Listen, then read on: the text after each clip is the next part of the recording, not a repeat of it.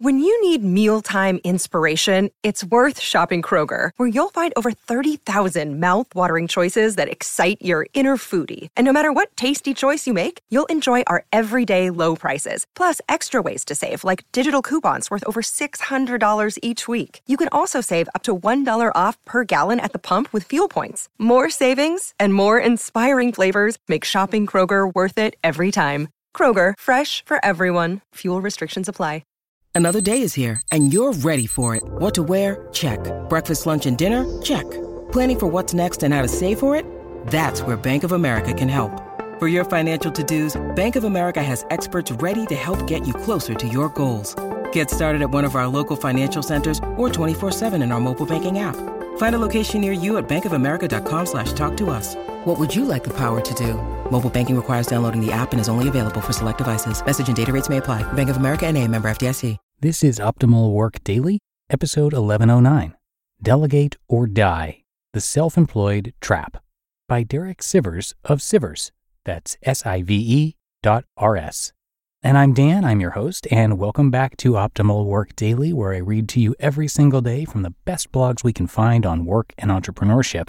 And if you've got any ideas for us for either a topic that we could cover here or a blog that you read and would like to have in audio form, just let us know. You can reach out to us at oldpodcast.com. Now, today's post is from popular entrepreneur Derek Sivers, and you'll get some info about him right after I read the post. So for now, let's get to it and optimize your life. Delegate or Die, The Self-Employed Trap, by Derek Sivers of Sivers. That's SIVE.RS. Most self-employed people get caught in the delegation trap. You're so busy doing everything yourself. You know you need help, but to find and train someone would take more time than you have.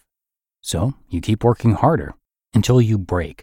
Here's my little tale of how I broke into the delegation mindset. In 2001, CD Baby was 3 years old. I had 8 employees, but I was still doing, quote-unquote, everything else, myself. Working 7 a.m. to 10 p.m., 7 days a week, everything still went through me. Every 5 minutes, my employees had a question for me. Derek, some guy wants to change the album art after it's already live on the site. What do I tell him? Derek, can we accept wire transfer as a form of payment? Derek, someone placed 2 orders today and wants to know if we can ship them together as one but refund him the shipping cost savings. It was hard to get anything done while answering questions all day. I felt like I might as well just show up to work and sit on a chair in the hallway just answering employees' questions full time. I hit my breaking point. I stopped going to the office and shut off my phone. Then I realized I was running from my problems instead of solving them. I had to fix this or I'd be ruined. After a long night of thinking and writing, I got myself into the delegation mindset. I had to make myself unnecessary to the running of my company. The next day, as soon as I walked in the door, someone asked, Derek, someone whose CDs we received yesterday has now changed his mind and wants his CDs shipped back. We've already done the work, but he's asking if we can refund his setup fee since he was never live on the site. This time, instead of just answering the question, I called everyone together for a minute. I repeated the situation and the question for everyone.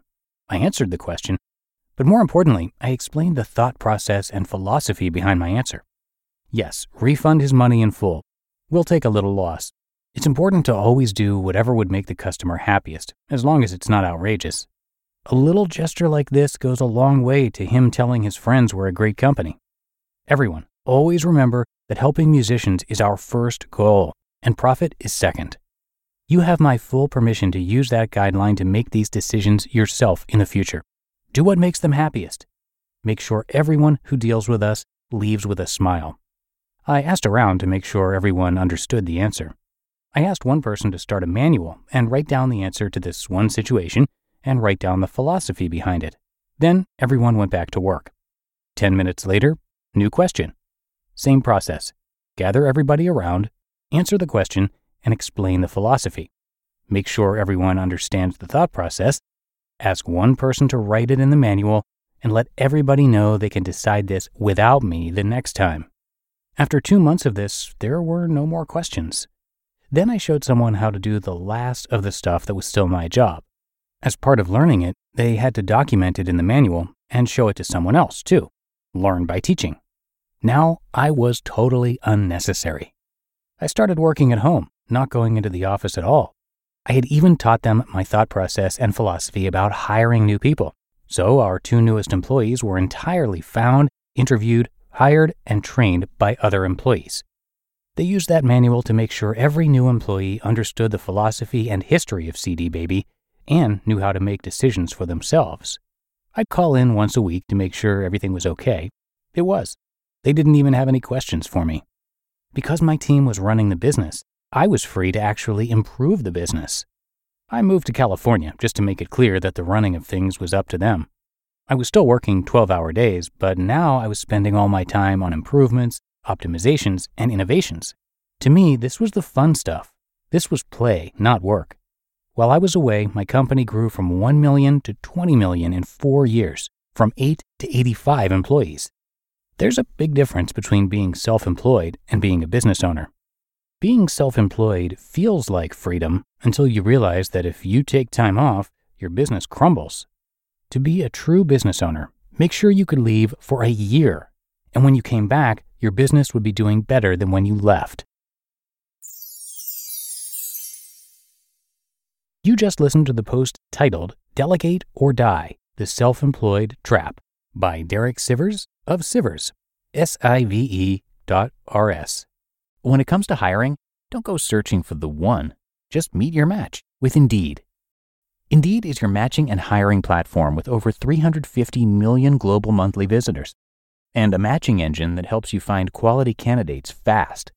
Ditch the busy work. Use Indeed for scheduling, screening, and messaging.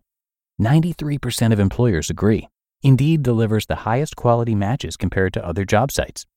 And one of the things I really love about Indeed is that it filters out those incompatible applicants.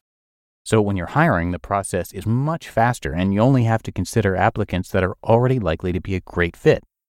And listeners of this show will get a $75 sponsored job credit to get your jobs more visibility at Indeed.com/startup. So just go to Indeed.com/startup right now and support our show by saying you heard about Indeed on this podcast. Indeed.com/startup. Terms and conditions apply. And thank you so much to Derek for letting us read his content pretty much since the start of all of our podcasts way back in 2015.